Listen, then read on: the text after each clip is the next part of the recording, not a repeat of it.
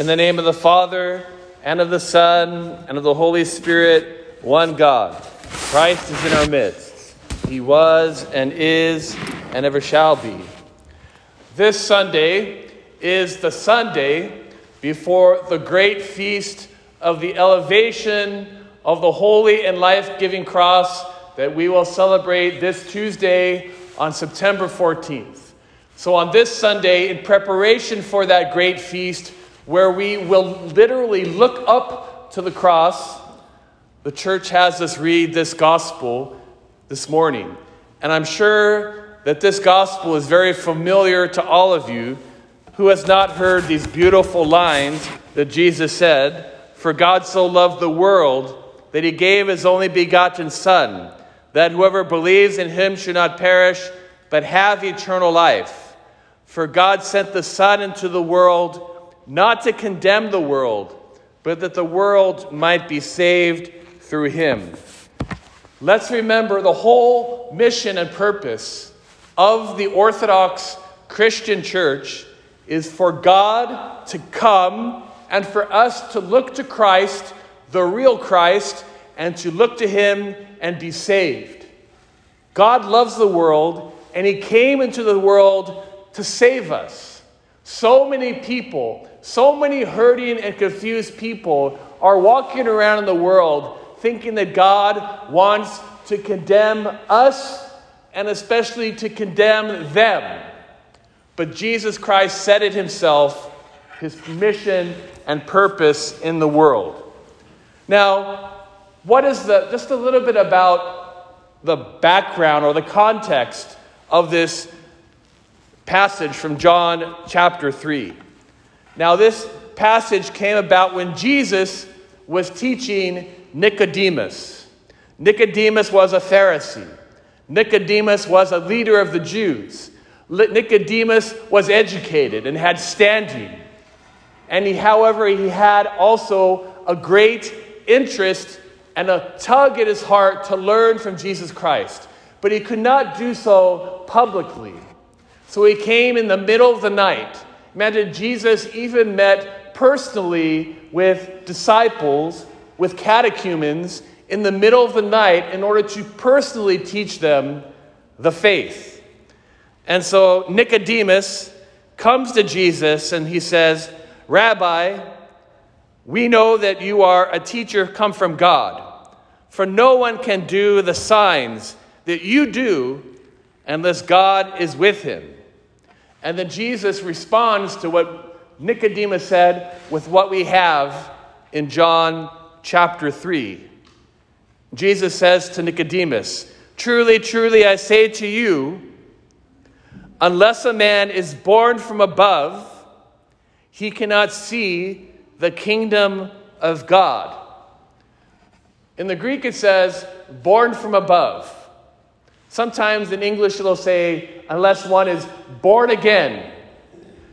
But this is what Jesus is saying. Unless we are born anew, born above, transfigured into new, upward-looking, God-looking people, Christ-seeking, Christ-looking people, we cannot enter the kingdom of heaven.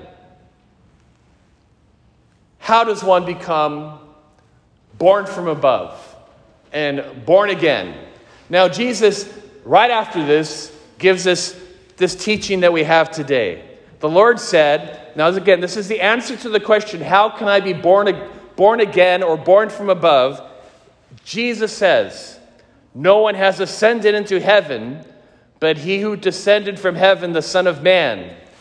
And as Moses lifted up the serpent in the wilderness, so must the Son of Man be lifted up, that whoever believes in him may have eternal life." Now, what in the world is going on? What is he talking about serpents in the wilderness? Nicodemus would have known what Jesus was talking about immediately. He would have known that Jesus was talking about the event with Moses and the Israelites in the desert as detailed in the book of Numbers. when the Israelites were going through the desert, led by God, led by Moses, and the Israelites were complaining all the time to Moses, to God, that our life would have been better if we had just stayed as prisoners and captives in Egypt under Pharaoh as slaves. They were sinning. They were rebelling. They were apostatizing. They were blaspheming God. And God sent a plague upon them, a plague of serpents. And these serpents were biting the people. And some of the people were already perishing. And the people came to their senses. The people cried out to God to save them. And they cried out to Moses to intercede for them. And God told Moses to take and fashion a piece of bronze and fashion it into a serpent and to lift it up. And whoever looks at this bronze serpent, this icon of the very serpents that were biting them, that these people would be saved. Now, why does Jesus give this as the answer to the necessity of being born from above, to be born above in order to enter the kingdom of heaven? Well, God had Moses do this with the bronze serpent so that the people would look and see the very things that were biting them and killing them and notice their affliction and turn and look upwards and look to God in order to be saved. Not to look to their problems, not to keep complaining, not to blame Moses, but to look to God in order to be saved. Now, of course, we can see the cross because all the fathers of the church know and say that this event in the book of Numbers was a prefigurement, a preparation of Christ being ascended onto the cross. Why was Jesus crucified? God came to save the world and not to condemn the world. Now, what is it that put Jesus on the cross? Of course, Jesus let himself be put on the cross, but men put him on the cross. Men's sins put him on the cross. Men's jealousy, men's greed, men's idolatry, men's blasphemy, men's stupidity put Jesus on the cross. Man's sins put Jesus on the cross. And for us to look up to him and to see Jesus and to see, first of all, how he does not respond.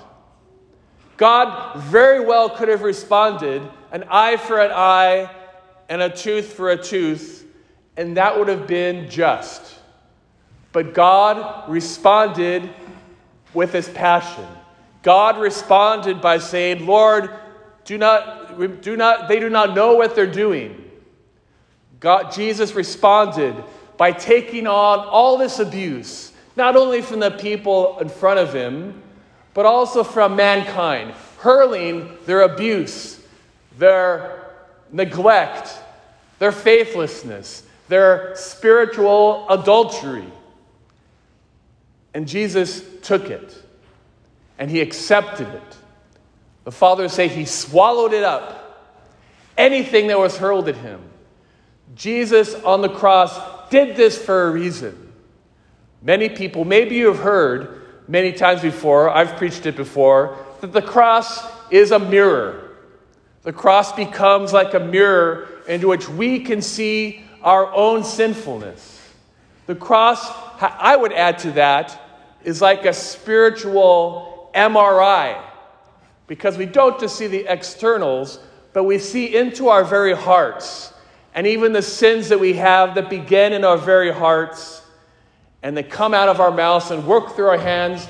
And if we see what Jesus still loves us despite of our sins, and we see our own failings and how we have all this great need for God to be our Savior and our liberator from the sins that hold us captive, that is looking up. That is the beginning of being born from above. We are made to look above. We are made to look up into the skies and to behold and glorify and give thanks to the living God. I might be repeating myself. I think I said this hopefully many years ago, and I'm going to repeat it, and some of you remember, and some of you will hear it anew. What does the word man mean in Greek? The word man in Greek is anthropos. Anthropos, like anthropology, the study of man. Anthropos. The word anthropos means, the key word is face, prosposia, and to look up, anth. The word anthropos, the very definition of a man, is one who is able to look up into the sky and look at God and perceive God, look to God for his every need, his very life, and when he falls, to look to God as those people being bit by the snakes for the salvation. So this is why we have this passage today, to remember God's work, God's mission, and also especially God's philanthropia, his love for man that brought him into this world in order to save us and to give us everlasting life.